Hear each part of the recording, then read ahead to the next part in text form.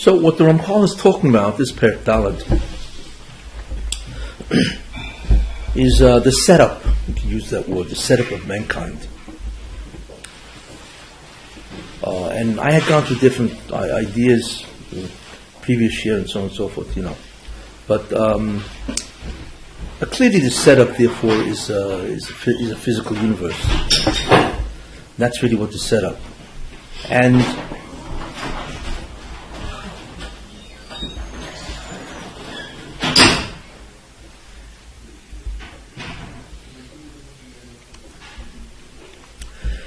so the physical universe,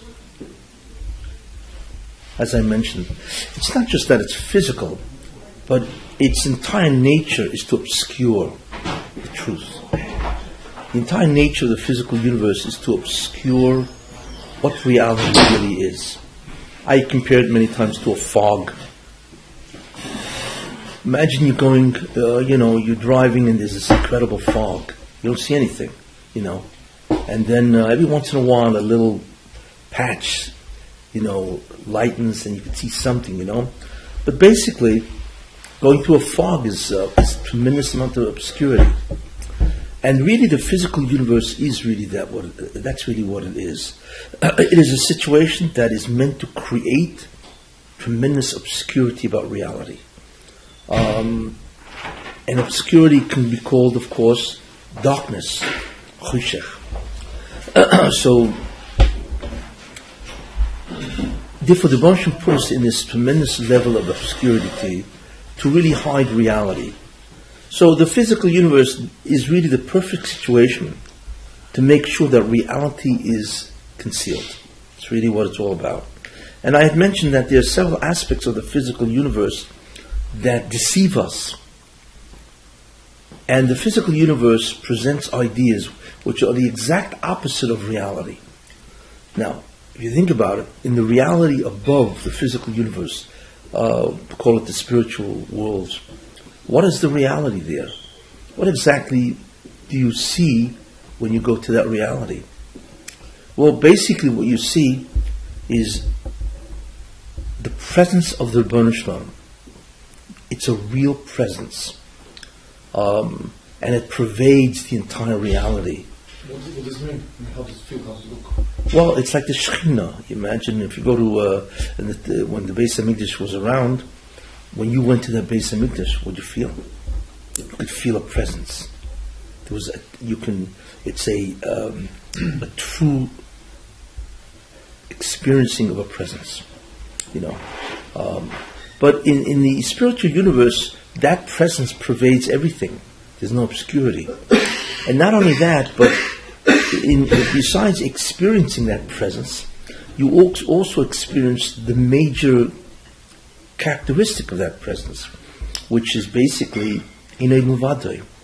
That is the source of everything that exists.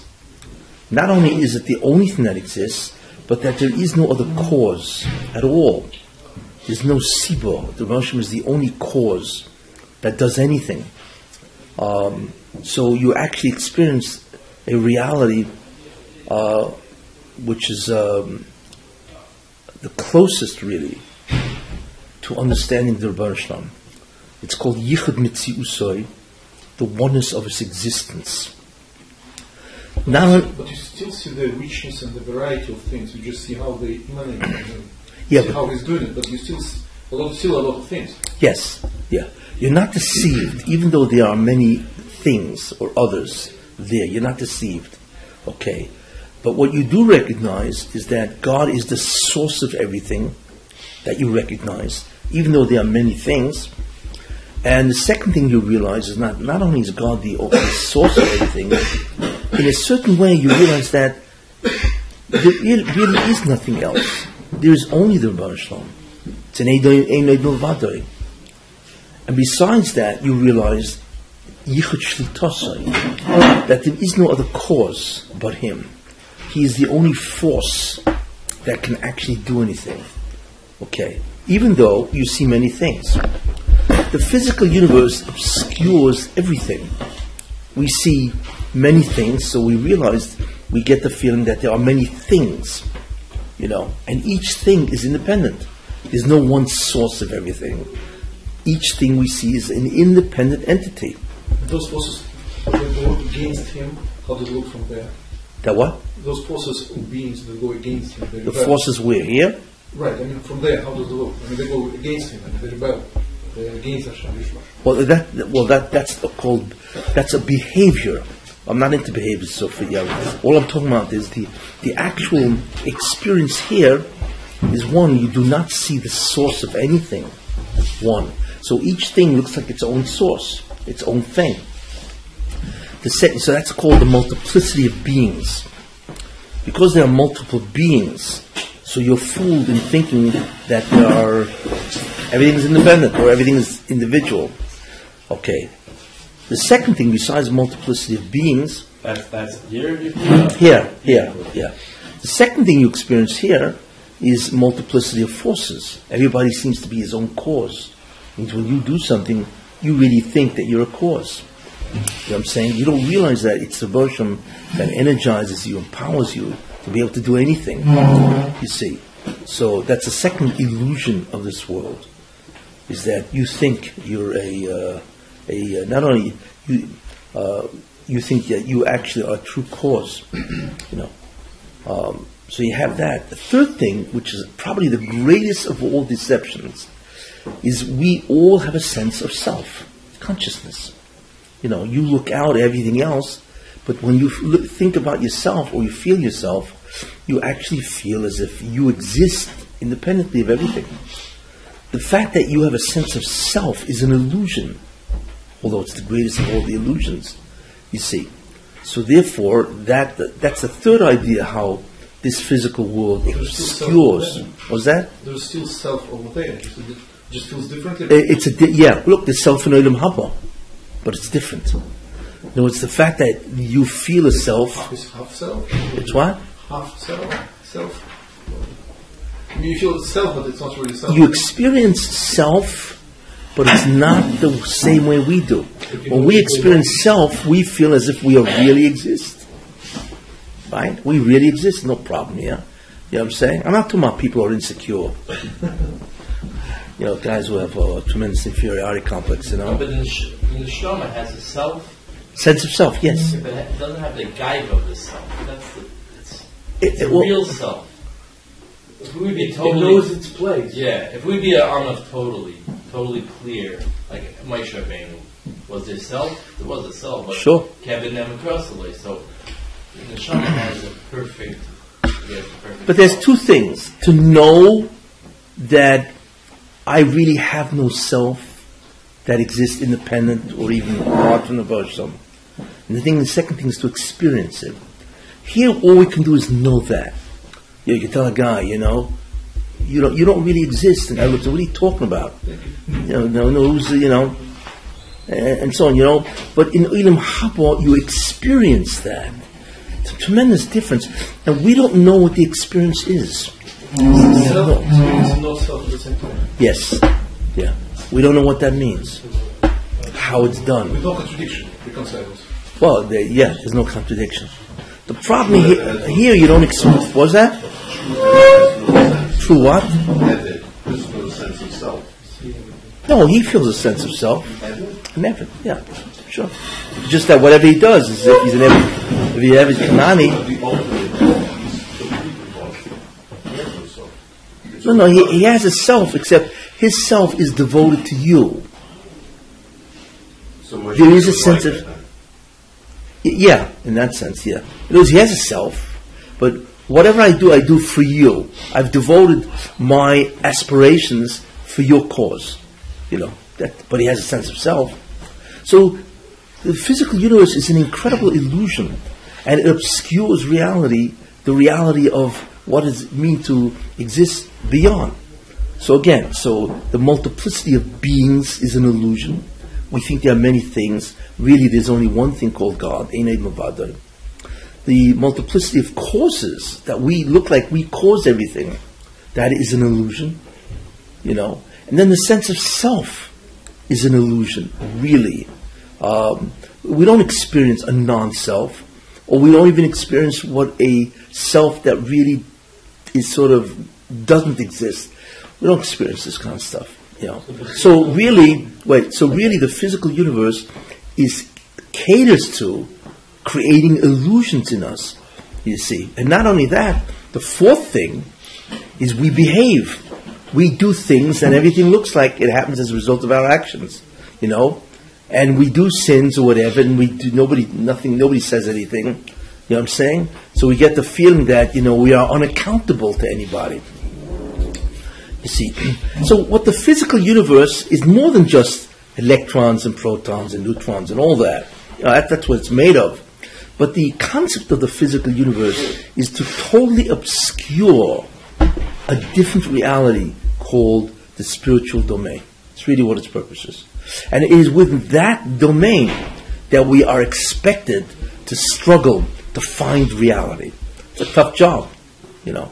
And it is so tough, really, that God had to tell us another reality. Why did the Rebbeinu Shalom appear? What the Rebbeinu Shalom did is astounding. The Rebbeinu Shalom he never appears in a way which is obvious that he exists, or else he would destroy Bechira. So what he did by Matan Torah was incredible. You know, and Matan Torah, we don't even understand the revelations that went on and so on. But why did he do it? And the answer is because we really are incapable of getting through the obscurity of the physical universe. So he has to come down, allow us to experience him, which we did. Everybody, all Jews experienced him. You know, first 2 mitzvahs, and so on. And then they get it. Without that, you don't experience anything, you know. And he had to come down, break his rules. You know, the rule of concealment. That's his rule. But he did it anyway, you see. And so it's not only Matan Torah, but he also did it in Mitzrayim. He went into Egypt and busted them up. That's really what he did. Why would he do that? You know, for Rebbeinu Shalom to wipe out Egypt is nothing. He could have sent a plague, destroy everybody, kill it. What's the big deal? Does that all the time. The Black Plague killed 250 million people in Europe in the 13th century. You know what I'm saying? It's not a big deal for him. You know, and Makas Bechuris anyway killed the firstborn. So he could have wiped them out. Why did Moshe violate nature, so to speak? Why did he do that? Why did he display such an incredible power? Anybody have an answer for that? It's an interesting question. It's not a problem. He could have made Egypt destroyed economically. You know what I'm saying? He could have destroyed them economically. He could have bankrupted that country. He could have destroyed, everybody starved to death because all of a sudden it's not raining and the Nile is not overflowing. Not a big deal to kill people, you know. Why would he openly display who he is and what he can do? And the answer is? Isn't it the basis of Amunah? Don't we get a lot of Amunah from Mitzrayim? Yeah, but there's no question about that. But he could have done that in Matan Torah. Well, how many times does he have to do it for us to get an Amunah? The real Amunah is not even from Mitzrayim, it's really from Matan Torah. That's really Amunah. Because over there, even though the Moshe wiped out Egypt, right, what he did is he violated nature. But by Matan Torah, he actually talked to you. The first 2 mitzvahs we know are directly from the Moshe, not from Moshe Rabbeinu. That's a divine experience. In fact, the interesting thing about that is it says in the Torah, Novi K'Moshe, nobody was ever as great as Moshe, right? And that's true on a continuous basis. But the truth is, Moshe Rabbeinu had the highest nevuah. Why? Because in order to make sure that the Torah you receive is completely accurate, you have to have the highest level, the clearest level of communication between you and God. Or else, hey, am I hearing this right? You see? So, whoever receives the Torah must be have the greatest stage of nevuah, the greatest level of nevuah. That's the only way. Which means, therefore, that if the Jews heard the first 2 commandments, which they did, and then they died, that means they had to be on the level of Moshe Rabbeinu. Isn't that interesting? That everybody knew what Moshe was experiencing for the first 2 mitzvahs. Why? Because those first 2 mitzvahs were not given by Moshe. Was given by the Moshe directly to the Jews. That means you had to be on the level of Moshe Rabbeinu. It's astounding. That means everybody knew what he was doing, except he did it on a continuous basis. You know, Jews only had it for 10 seconds? And they all died and so on, you know. So that's an incredible thing. So he already revealed himself in Matan Torah. What do you have to do this to Egypt for? And the answer is Svara.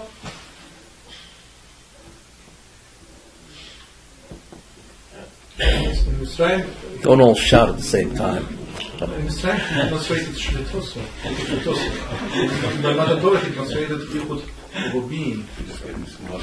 Well, I'll tell you the reason why the Baruch was always doing a lesson. He wanted to show the chashivas of the Jews. That I'm not just going to save you and drag you out of this place in a natural way, which he could have done. It's not a problem. So one earthquake under Egypt. Anyway, the Middle East has the major fault line, the Syria Rift. It goes right through the Dead Sea. And every once in a while there's an earthquake in Israel. That's one of the borders of a tectonic plate of the Middle East. It could destroy the whole Egypt. But the Rosh says, listen, I want to show you how I love you, how dear you are to me. You see? So what I'm going to do is I'm going to destroy Egypt al pi teva, an open display of violation. Even though it means that I reveal who I am, even though I reveal who I am, because then everybody saw, Ein Kamoini B'chol Haaretz and so on and so forth. But it really was to show the Jews not only that he exists, but how much he loves them. That he's willing to do a violation of nature. It's like if you have a son, you'll do anything to save him. And that's what the Moshe did. He displayed what only a God could do because he loves the Jews. That's a lesson for us. You see? And Matan Torah is who he is. And in Yetziat Mitzrayim is how he feels about us. You know what I'm saying? It's a different lesson, and that's what the Rosh does, But as I was saying, the physical universe is fundamentally it's illusions. It's all illusions all over the place. And we're always trying to break through it. What was that? The fact that we have Bechira is the biggest illusion also. Well, yeah.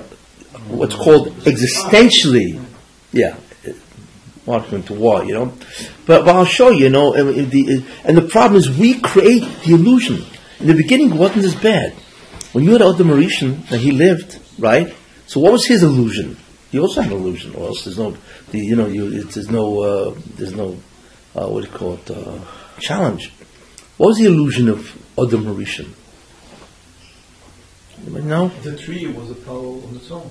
So therefore, he did not know the concept of Yichud Metziusoi.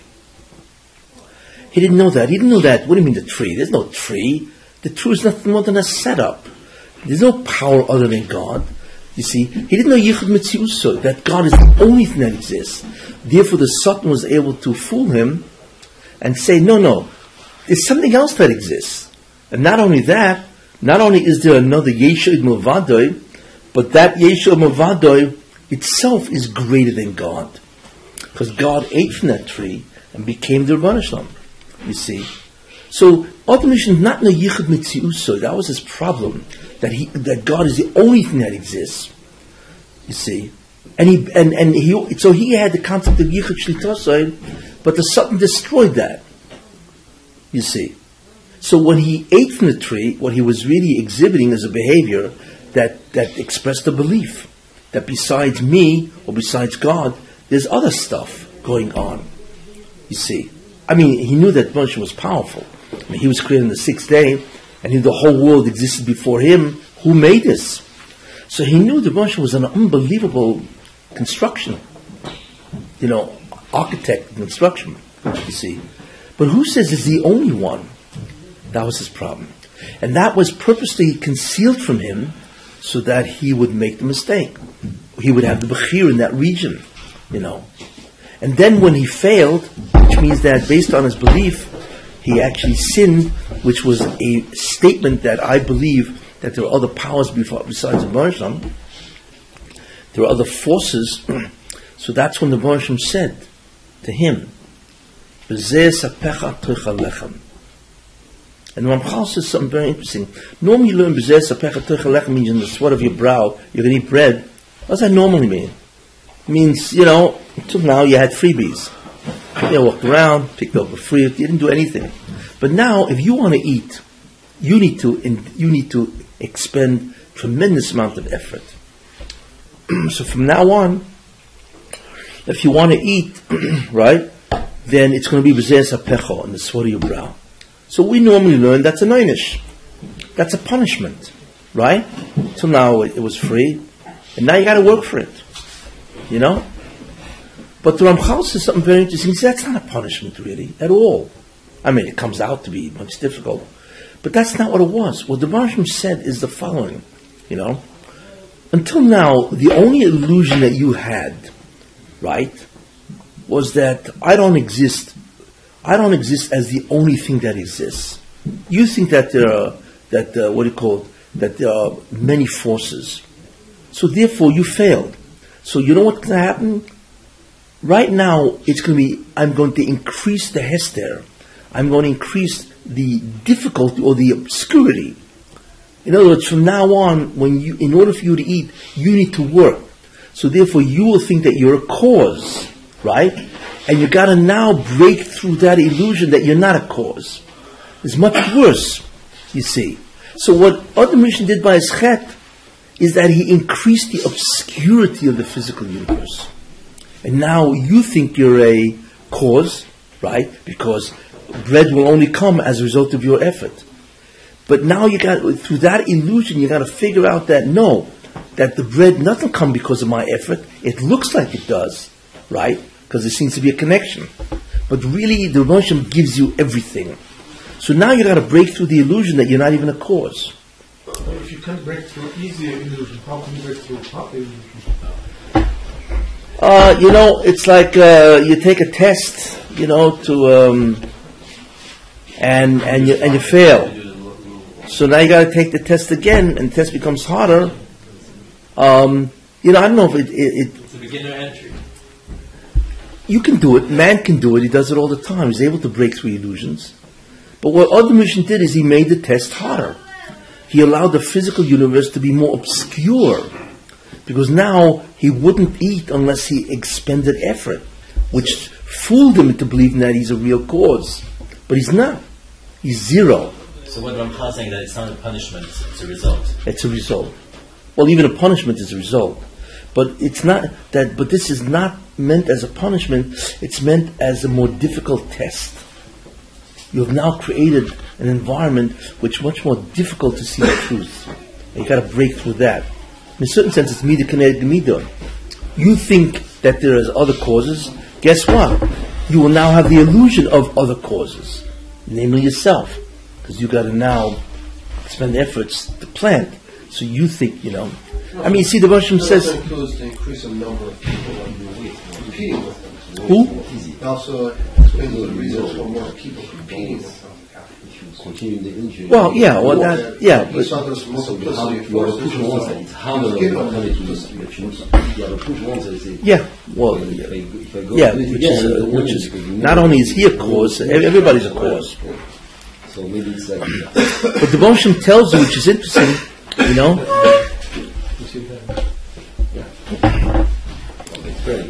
the Moshe tells you something very interesting,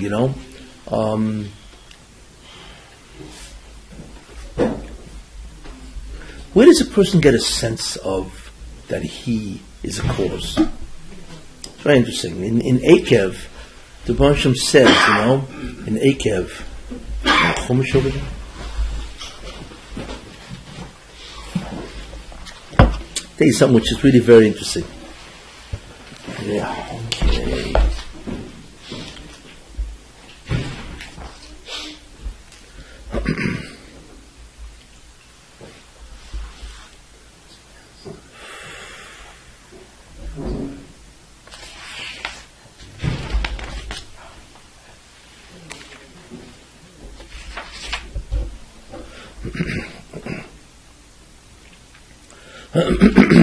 The Moshe says in Ekev Sheni, Yishomer lecho, guard yourself.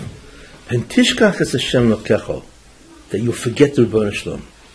V'vilti shmor mitzvosav v'mishpotav v'chosav asher ani aneichem mitzavcho hayom. You will forget the Rebbeinu Shalom. What does that mean?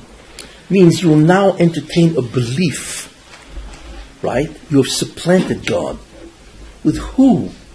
The The result of supplanting God means moving out of your belief system is you've now supplanted him with yourself, right? But how do you come to a feeling that you are a real self, your real true cause and so on? So Baruch Shem says, the 4 ways a person gains a sense of self. Pentoichal v'savoto, lest you eat and you feel satisfied. Pleasure. Whenever you experience pleasure, you have a tremendous sense of self. Automatically. You feel, just had a great food. In other words, really is, any experiencing of pleasure reinforces your sense of self. Pentoichal v'savoto really refers to pleasure. Any pleasurable experiences makes you feel like you're somebody because you're experiencing pleasure. Ubotem toivim tivne v'yashofto, and you will build, right, big houses, and you'll dwell in it. What does that refer to? Houses? Wealth. What? Wealth. Who? Wealth. No, productivity. Ubotem toivim tivne, you will build. When a man is productive, right, and it works, what does he gain that sense of? Self. See? I built this. Production gives you a sense of self. So the first one is pleasure, and the second one is production. To produce gives you a tremendous sense of self. You ever see guys who become multi-zillionaires? It's me. You know who I am? I made $1 billion. I made it. I produced it. Right? So that gives you a tremendous sense of self. And what's the next thing? And you will multiply soin, baka, sheep, cattle, and all that. What's that sense of self? Possessions. When you own a lot of stuff, right, you get a tremendous sense of self. So we have pleasure, productivity, possessions. 3 P's. Right? And then the last one is the kesef, the zov, yirbelucho. And you're going to multiply a lot of cash. Gold, silver, right? What's that? When you have money, a lot of money, you get a tremendous sense of self. There are people who look at their bank, I love the advertisements that say, online banking, you can go into your bank account and look at all the money that you have. And you can look at it and just derive this incredible sense of self. As if this is a new activity. What? It's security, but it's more than security. It's what I made. Not only do I feel secure, but hey, I did this. You see? That's money. That's online banking. That's the 4th one? That's the 4th, yeah. Now, so what is that? How would we categorize this? Who? No, push. It's similar to the possessions.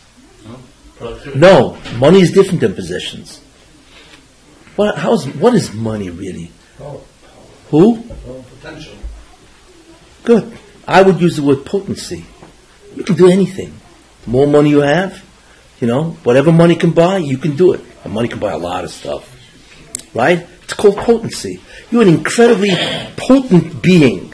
You're able to do. You see?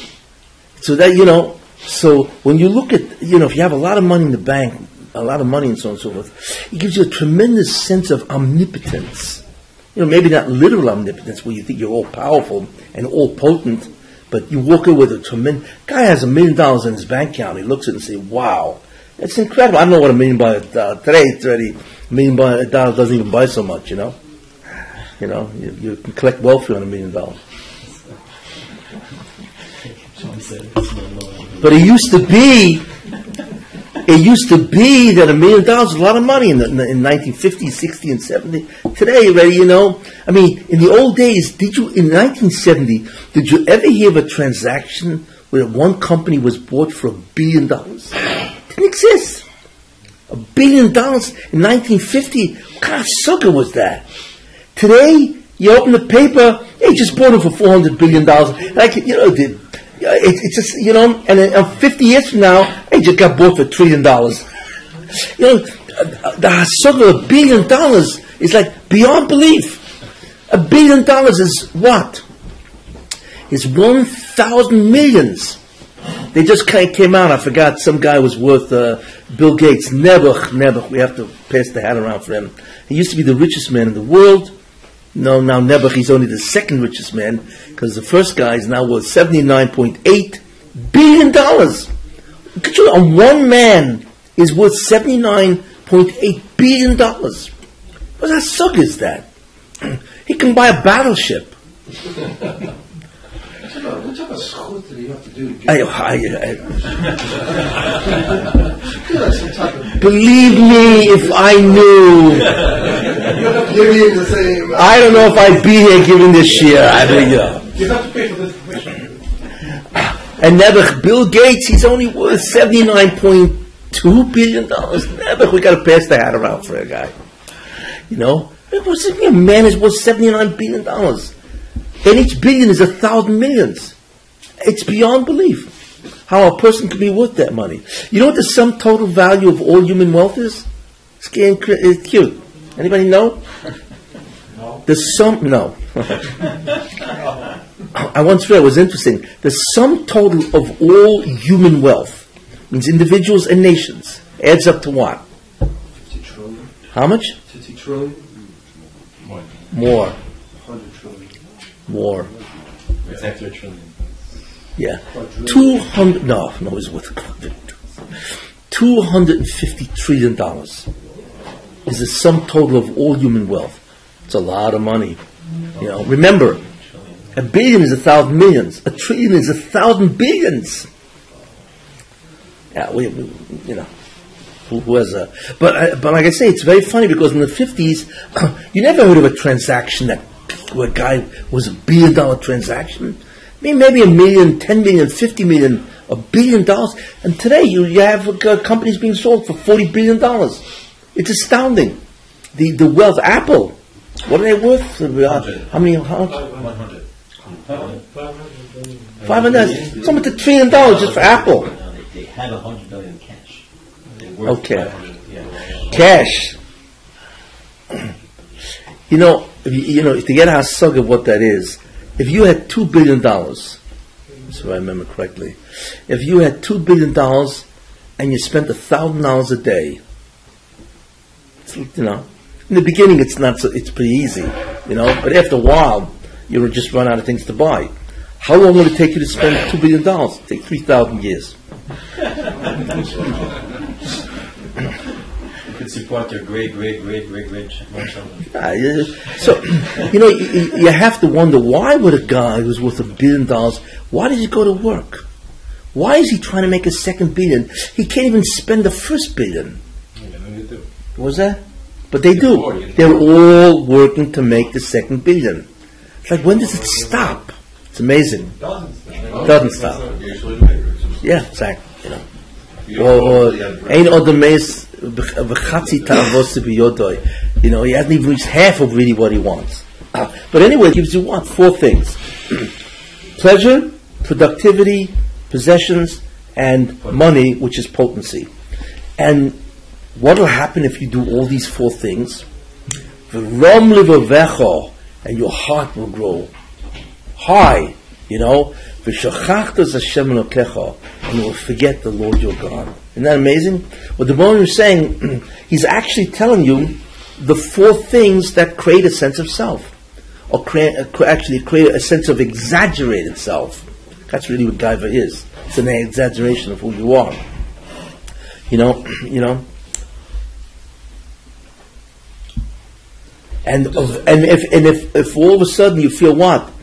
V'rom levavecho, your heart will grow mighty, rom, exalted. But it's not necessarily exaggerated self. What? It's not necessarily exaggerated self. I mean, with self, non-productive, with no money. I mean, it's not just. Yeah, if you don't have pleasure, you don't have possessions, you have no productivity. It feels nothing for good reason.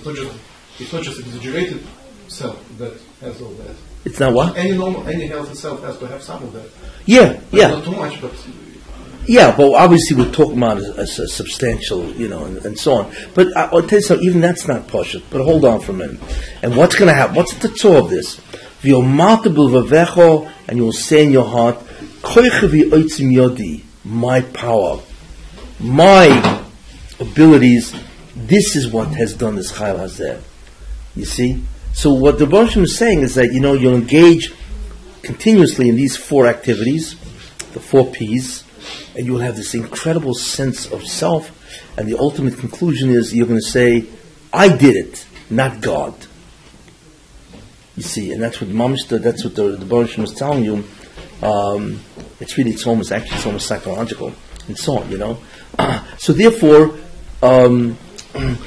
what comes out is Adam Harishon created a greater obscurity because of his chet. Because now you have to, guys like, these guys, some guys worth fortunes, they don't say it's God, they say it's me. Did Donald Trump ever say it was God? The incredible thing is that Donald Trump has not even gotten his name in heaven. He'd love to put a plaque up there called Donald Trump's Gan Eden. But unfortunately he can't, you see, because even he knows he can't get up that high and so on. But the more money you make, the greater ego you have, the greater sense of self, you see. So therefore we create our obscurity. And it's not just Adam Rishon, it's anybody, The more you get trapped into materialism, possessions, money, and a lot of this stuff, the more you acquire and so on, the greater is the illusion. It's very hard to have $1 billion and be an honor. Very hard to think that, Einoid Muvadoi, that all of it's from the Baruch Shem. I'm not saying it's not possible, but it's very difficult. Can you have 0 of all and be healthy? Can you have what? Can you have 0 of all those 4 and still be healthy? Yes. Sure. How's it possible? The many stories. The Rebbe of Zisha, the Noam Elimelech's brother, he was poor. I hate to use the word, as a church mouse. He was incredibly poor. The man had no money. So listen to this. So somebody once came to the Mizritch Magid, who wanted to go for the Baal Shem Tov, and he said, Rebbe, it's terrible, I used to have this great business, whatever, and I lost it, and I feel terrible about myself. What do? I need some type of chizuk. So he said, I'll tell you, I have a chassid. It's called the Rebbe of Zisha. Zisha from Anipoli, which I was zeichet to go in the summer and go to his kever, the Rebbe of Zisha. He was the brother of the Noam Elimelech. These 2 people were Baal Moivsim. It's just one story of Zisha to show you who he was, he once was learning Chavrusa, I think, and he got stuck, on Tosfos, so he didn't know what to do. So, okay, he'll come back the next day and he'll figure out. So the Zisha comes back the next day and he says, I got an answer, and he gives the guy an answer. He says, incredible. How'd you come up with this answer? He said, well, before I went to sleep, I was mispal, and in the middle of my sleep, in the dream I had, the Bali Tosfos came, the Ri came to me in the dream and said, you need to know the answer, I'll give you the answer. So the Ri came and gave him the answer. So he came back the next day and said, this is what we're talking about, And there are many stories with it. Another one is that, somebody wanted to see Reb Zisha, and he was sleeping. So the guy said, listen, I don't want to wake him up. So the guy says, don't worry, here's what you do. Go to the room and take your hand and cover the mezuzah with your hand. Cover the mezuzah. He did that. As soon as he covered, Reb Zisha got up. It's astounding, these stories, But so anyway, this guy went to see Reb Zisha. So he walks into Reb Zisha's house. It's a hovel. It's a broken down house, whatever it was, and so on, So he says, Reb Zisha looks at him and says, look, what can I do for you, So he says, well, the Mizritch Magid sent me to speak to you. He says, yeah, about what? So I'll tell you, I feel terrible. I went bankrupt, I have no money, and so on and so forth. So what do I do? So Reb Zisha says, he looked at him and says, I'll tell you the honest truth, I don't know why he sent you here. I have everything I need.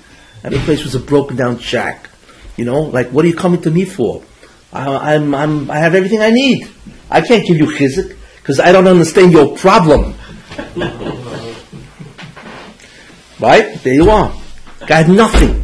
And he didn't even understand what the guy's problem was. You see. That can only be possible for a person that has the incredible belief that whatever he has, he needs. You see. And just, why is it Eza Osher HaSomeach B'Chelkoi? You ever wonder why? It sounds like, an excuse. It's like I can make you feel good, right? If you're Someach B'Chelkoi, then you're an Oshir. It sounds like a consolation prize. Really, you feel terrible. Terrible. But they have to make you feel good. So it's okay if you're happy in what you have, you're an Oshir. Excuse me. The other guy's got $1 million in his bank account. He's an Oshir. You tell me I'm an Oshir because I'm happy, my chelik? And this is a con job. What's that supposed to mean? Right? Looking at the guy, next guy he's poor compared to the guy who was $1 million more than him. So fine, but fine. So he's poor and I'm poor. Don't tell me I'm a Oshir. Don't tell me I'm rich. I don't have any money. You can tell me I'm rich. Beautiful. It sounds like a, they're trying to make me feel happy when the whole thing is not even true. Why is it if you're happy in your chelik, you're a wealthy man? Why is that? Anybody got a test for this? The shoes itself is a dimion. A dimion? It's a dimion to make you feel good. You know what the guy's going to say? God, please afflict me with this dimion. Afflict me. I want to be sick this way, right? I want to be delusional. I got $10 million in the bank. I don't mind being delusional. Just give me the $10 million. That's what the guy will tell you. Anybody have an answer for that? Why are you an Oshir if you're happy with what you have, even if what you have is very little? I mean, Rav Zisha displayed that. He didn't even understand the guy why the Mizitcha Maggid sent him a guy. He didn't understand that, because I don't know what your problem is. I'm okay. I have everything I need, And believe me, he was incredibly poor, and so on. You know what the answer is? I mean, there are different ways of learning, but there's a simple answer that is pshat. Sometimes the simplest answer is the best. It means this. Everybody is sent down to this world for a specific mission to accomplish a specific purpose. There is no such thing as a purposeless person. Really. Not in Shemayim. Everybody has to come down for a purpose, and that's his mission. And he's directed, even though he doesn't know. In the old days, maybe you could know by going to a Navi. He would tell you exactly what your purpose was, or maybe going to a Baruch HaKodesh, whatever. But obviously, most people don't know. But the Rebbe Shalom is not going to abandon you. Also, what's the point of you being born? So therefore, he will direct you exactly what you need to do your purpose. And if your purpose is complete and you do it, that's it. There is nothing else that's missing. You have reached the shleimus. Look, in the end, we want to reach what's called shleimus, perfection. Right? Perfection is the same for everybody. The difference is, right, how we get there. Okay? So therefore, if you are Someach B'Chelkoi, what does that mean? It means you realize that whatever I have is exactly all I need to become perfect. So you're Someach. And that's wealth. Wealth is that I can achieve everything I need to achieve. Perfection. Right? And therefore, I have exactly what I need to do that. So I'm happy. You see? If I had more or less, it's irrelevant to my shleimus. What's the difference, really? That's what it means. Eze Osher, what's a wealthy man? Somebody who's Someach. And how are you Someach? Because somebody who believes that whatever he has is all he needs for his mission to be accomplished, for shleimus in Shemayim, and that is shleimus, right? Then he's happy. So Simcha is proof that you believe that what you have is all you need. You don't need anything else. Even though it's hard to understand that, then you're an Oshir. Because the concept of an Oshir is what? He can do anything he wants. Right? It's the same thing. You have reached perfection. Just be happy, and that happiness is an expression of your belief that I don't need more, even though we don't understand what that, why. Why is it a guy's making, he's bankrupt or whatever? Why? How does this help his shleimus? We don't know. Can somebody just be happy with his perfection while the wife and kids suffer from hunger, from little things and so on? I mean, it goes together usually. You're right. You're right, because we are disillusioned. We don't see the reality. We don't see the reality. That's the problem. In the reality of God, or the reality of the spiritual dimensions, the fact that they're miserable and that she's making you miserable, and that that is It's really happiness. what? It's really happiness. It's not that. It's exactly what you need. It's exactly what you need to be perfect. And same thing with her, the miserable wife. We don't see that. You see, again, we don't. To us, we don't understand. We cannot. But why does it say "Kishem shemavochem al hatoiv, mavochem al hara"? It's a Mishnah. Just like you bless for what? You bless God for good. You also bless God for bad. Whatever. Well, that doesn't make any sense. Why would anybody do that?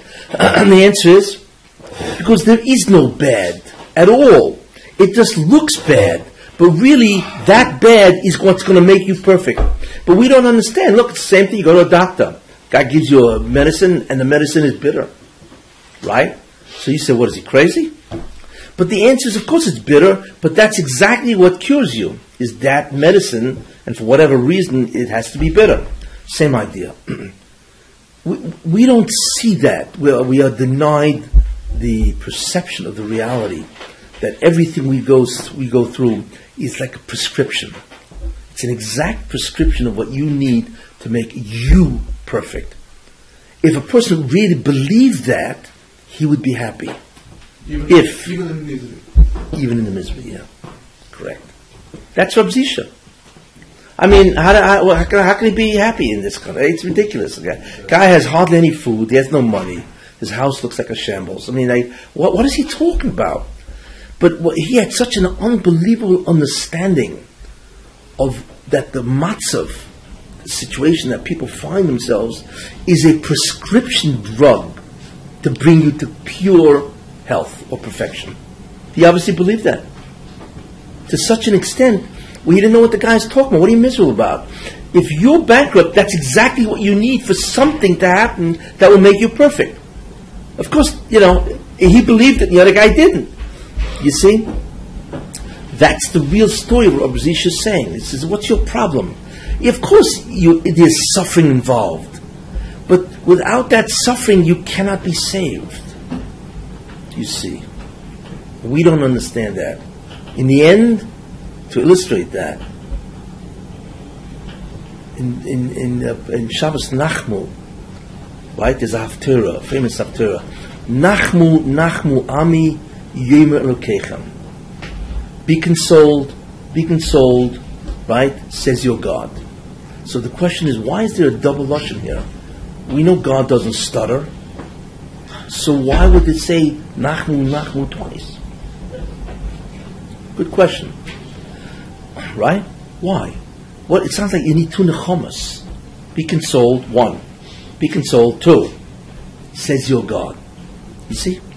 And the answer to that, and the Ramchal says, it's a Moedik answer. He says, imagine a guy's in prison for 20 years, right? And as far as the guy's concerned, he didn't deserve to be there. See, this takes place in all the dictatorships. Cuba, for instance, was Rishonim. You know how many people they put in prison because you disagreed with them or whatever? Guy's been languishing in prison for decades. For what? Because that Meshigna Castro and his brother, it's incredible what these guys did, right? So imagine one day the decree comes down, okay, you're out. Prison is over. Your sentence is done. So they open the door and the guy walks out, right? So that's a nechama. The nechama, the consolation, is a comforting that he's no longer in prison. But what's the problem? Why did I have to spend 20 years in prison for something I didn't do? You see? How do you console a guy? So what the Baruch Shem is saying is this. Is Nachmu Ami, be consoled that your golus will end. Wow, it's gewaldig. Imagine the Mashiach comes and there's a nechama, there's no more golus, no more persecutions, no more poverty, no more death, no more sickness, right? Everything is gewaldig. But there's something that we still can't take. Why did we have to go through all this? Okay, it's great news that it's over, but can you explain to me why we're in golus for thousands of years? Terrible. I mean, forget about how many Jews were killed and so on and so forth, So the Rebbeinu Shem says, I will now show you why you needed all this Yisurin. And if you didn't get this Yisurin, you could never be redeemed. So what would you say then? What would you say? I don't care. Don't give it to me. No. You'd say, thank God you gave this to me. Because without it, without this medicine, I could never get better. So it's true that the medicine, you know, take the surgery, right?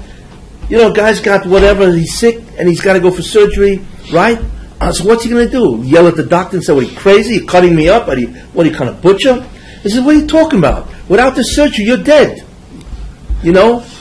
And the surgeon, of course, wants to make sure you understand that, right? So he charges the insurance companies $40,000, right? To make sure you understand that what I did for you was good and you're willing to pay for it, right? Same idea. What the Baruch Shem says is two nechamas. One, that we're free. Shech is here, gewaldig, right? That's what the Baruch Shem says. But then second nechama, why did we go through 2,000 years of horrendous Yisurim? Horrendous. The Baruch Shem says, I will tell you. And he shows each person, not just the nation of Israel, but each individual person. He's going to sit down with you, so to speak, and say, let me tell you the story of your life. And I will explain to you why every single iota of suffering had to happen, and if it didn't happen, you could not be freed. So what's the guy going to say? Who cares? Of course not. He's going to say, thank God it's over, but what can you say? The guy will say, thank you for doing this. Because without this, I could never have achieved what I have to achieve. That's the nechama that the Baruch Shem does. That's why it says nachmu twice. Once for the end, and the second thing is for the reason there was so much suffering, you see. So therefore, that's a very important idea. You know, I got so far afield. Where did I start out from? Physical reality. Physical, obscure. What types of multiplicity create? Yeah. So what we begin to realize is the purpose of the physical universe is to obscure the exact reality that is real. You know, that one, we believe we are true selves, ourselves. We are individual, right? We can cause, you know what I'm saying? We can do anything. You see? And therefore, that physical reality is obscured. So, Yichud Mitziusoi is God is the only one. Yichud Shlitosoi, God is the only cause. And I will tell you one more Yichud, which is interesting. When Yaakov met, which will come soon, a couple of weeks, when Yaakov met Yosef, finally, Yaakov came to Egypt, and there was Yosef, and Yosef, of course, they cried on each other's shoulders. But Yosef was crying, and Yaakov wasn't. So the Medrash says that Yaakov was saying Shema Yisrael. I'm sure you're familiar with that. You know? That's incredible. You know? I mean, he didn't see his son for how many years? You know, 22 years? And he sees him, and he thought he was dead and everything, you know. And he sees 22 years, and you know, and Yosef, of course, is crying. I mean, it's astounding after 22 years not to see a father, and so on. And Yaakov isn't saying, he's not crying, he's saying Kriya Shema. Now, we know Yaakov Avinu is from, but, you know, he couldn't have said Kriya Shema after? I mean, was it the Zman was right then and there? So he had to say Kriya Shema? Like, how do we understand this? So there are different ideas. The Baalei Mussar want to say, the joy of seeing Yosef was so phenomenal, he didn't want to take it for himself. He wanted to use it for the joy of expressing Hakor to the Baruch Shalom. You know, Shema Yisrael Hashem Echad. That intense joy, he wanted to use it in the service of a mitzvah. That's what the Baalei Mussar say. Okay? However, there's a much more simple way of learning that, or understanding. Yaakov Avinu realized something which astounded him. Until now, what was the problem here? Yosef was gone. As far as he's concerned, he's dead. Right? Yehuda, with the mice of Tamar, terrible. You know what I'm saying? With the mice of Yehuda with Tamar, what's going on here? My son does this kind of stuff. Right? So you have these two. Right? Then you had the whole concept with, you had the Shvatim, they were prisoners in Egypt because Yosef. I mean, it's like pandemonium is breaking out here.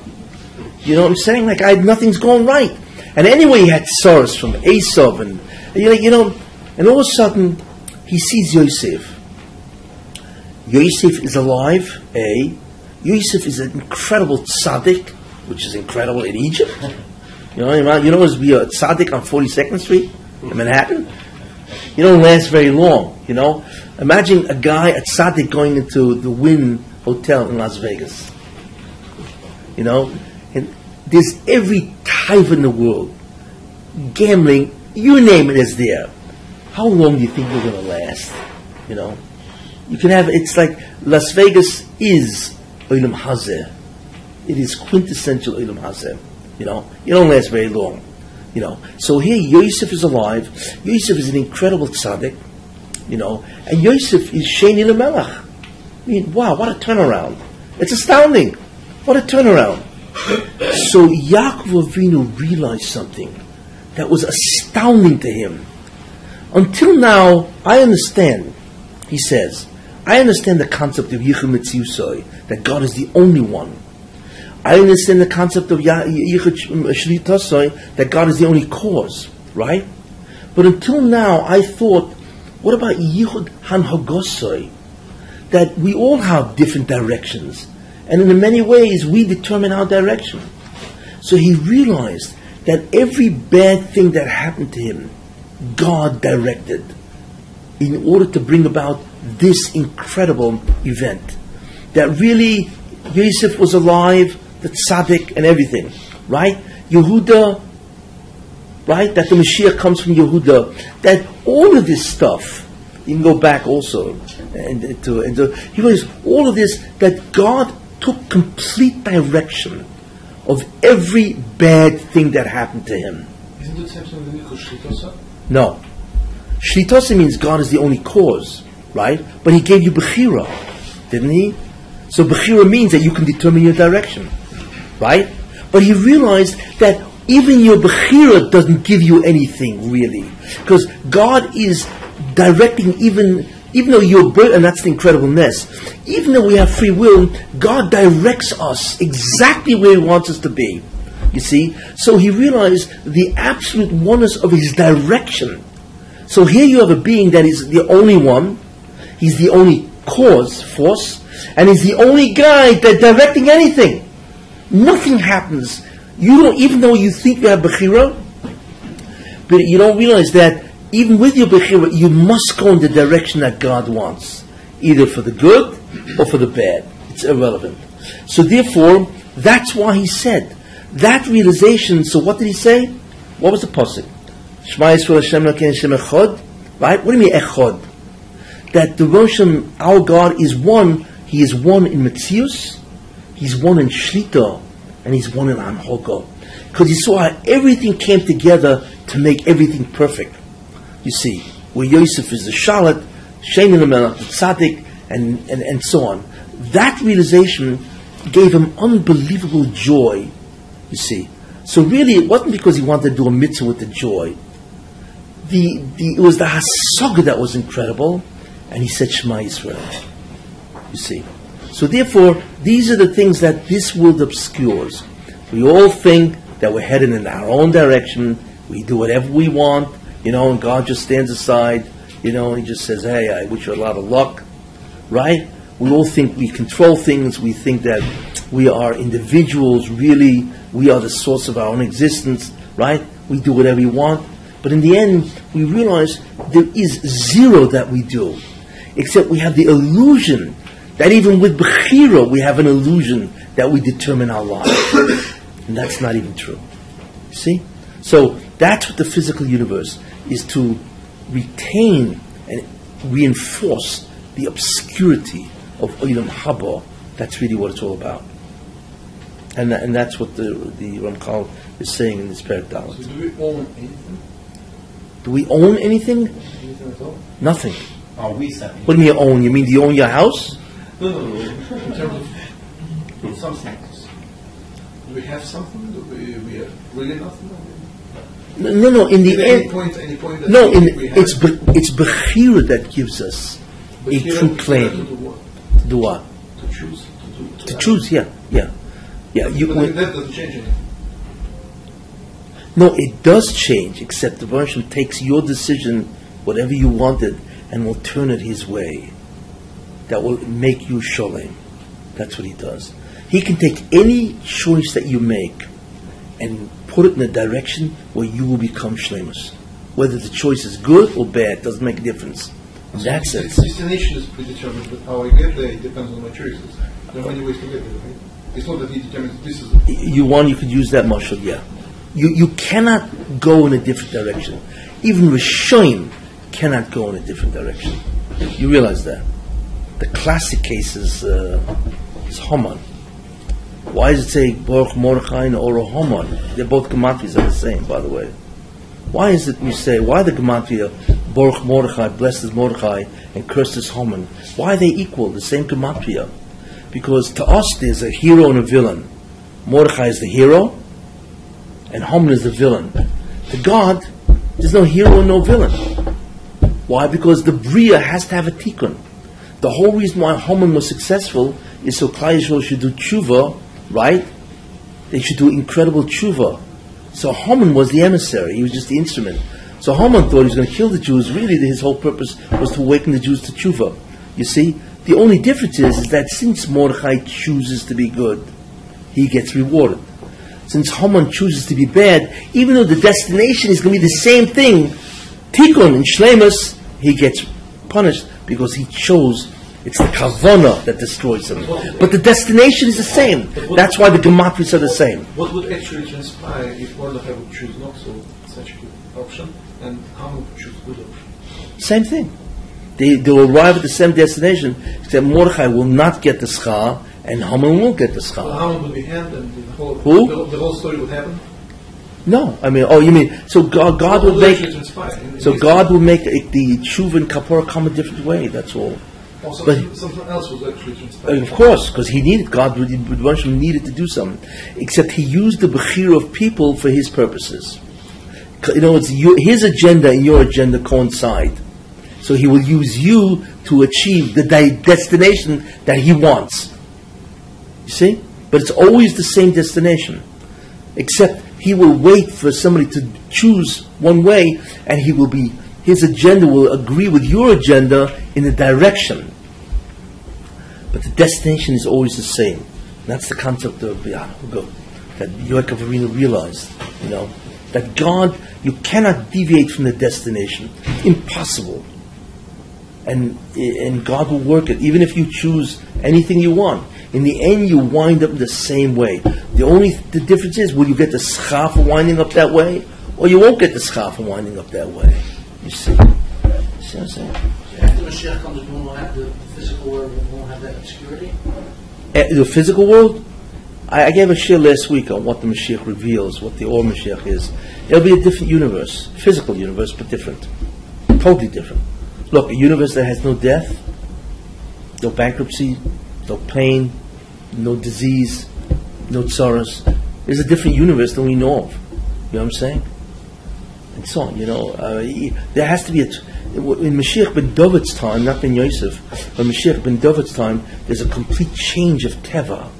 In Ben Yosef's time, which comes before Ben David, Teva does not change at all. But in Ben David's time, no death is a complete change in his physical matter, living matter does not decompose. So how could you die? And there's no disease, there's no bacteria anymore, there's no virus, there's nothing. This is an incredible state of toiv. And that's in the Messianic era.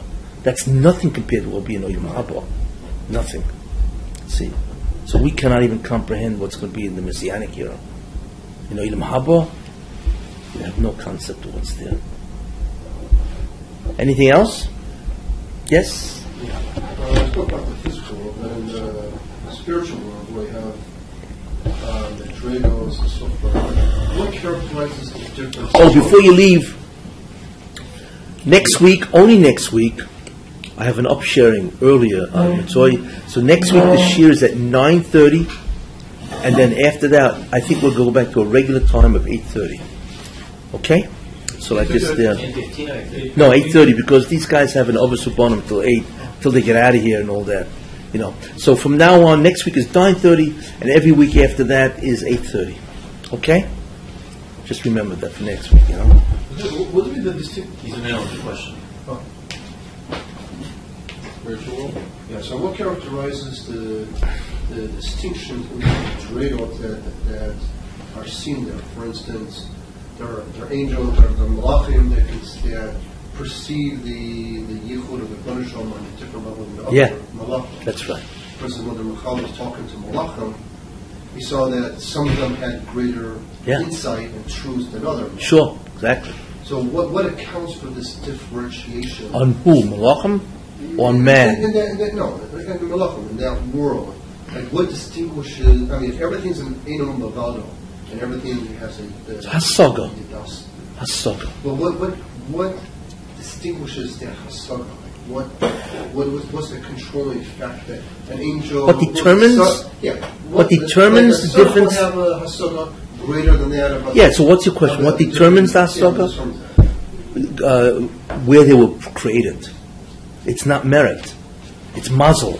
The Moshe creates malachim, and you are what you are, and you know what I'm saying? He has his reasons of why that malach will be at this level of Hasaga, and another malach will be far lower. What determines that? What's internal in the malach of a sarah that has a greater Hasaga than that of the Ophah? I'm not. You're talking about why different malachim are in different positions of Hasaga. Or are you asking, what is the difference in Hasaga? I don't know what you ask. Which is it? What is it within the malach that can perceive that difference? Like what's you mean, control? What's within them that controls that? What's the mechanism? What's the mechanism? The answer is moichin.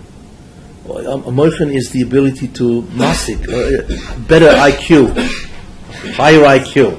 Sounds funny. It's IQ.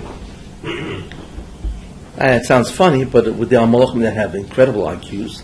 There are malachim that have lower IQs. And it's not a feature just Ben Adon. What was it? The mochi is not just a feature of Ben Adon. Well, moichin really, brains refers to the ability to be masik. Let's use the word, greater consciousness. Different malachim have different consciousnesses about God. You see? And look, I don't know what a malach is. What is it distinguishing? His brain is masig this. They don't have brains, really. Whatever they call brains. I mean, they don't have our brains, but they have some type of mechanism that serves as a brain. You know what I'm saying? Maybe they're still structurally the same, but the olam that they exist at obscures them. Is the obscuration at the level of the olam, or is it internal? That's a good question. Is it an environmental problem, or is it a entity problem? Right, exactly. Yeah, that's a different question. That's the question I'm really asking. Probably it's an environmental problem. That olam doesn't allow more than a certain hasaga, so anybody who's in that place will only masik. But that would mean that all malachim have the same intelligence. You know what I'm saying? It's just that where they're placed. You know what I'm saying? But and so on. So there's no question that different olamas. You have Asiya and Yitzir and Bri and so on. That the environment has a different exposure or perception of the Rebbeinu Shalom. So it seems like wherever you're placed makes a tremendous difference. Yeah, could be. Okay.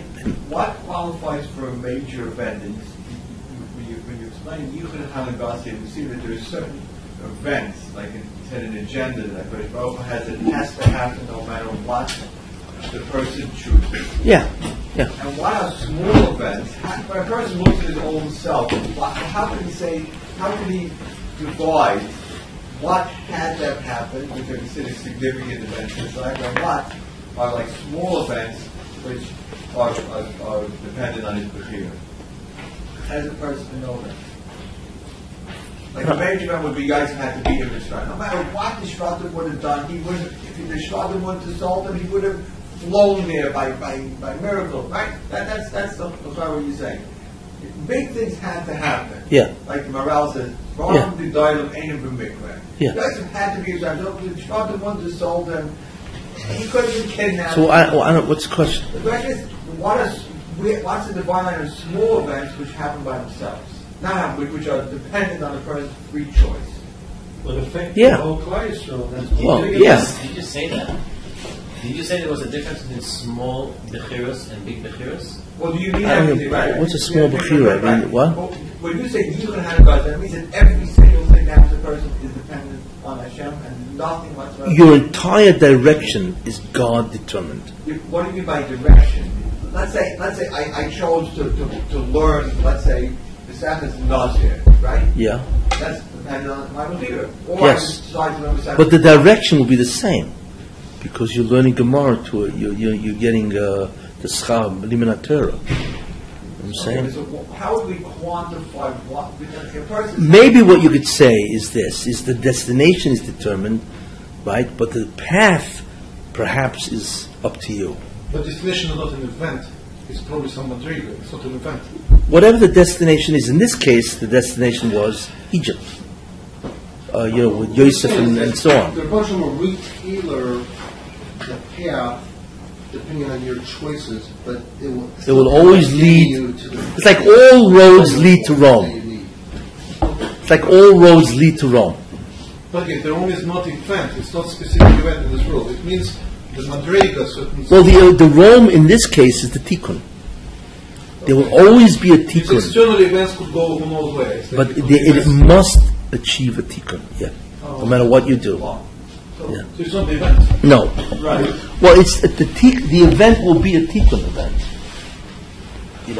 So that's what it means. Like it's a generic event. It's not specifically how it could express in the There could be world. there are variations in the path. The event, the destination of what has to achieve, has to happen. See? Remember, Anyway. the Rambam once said that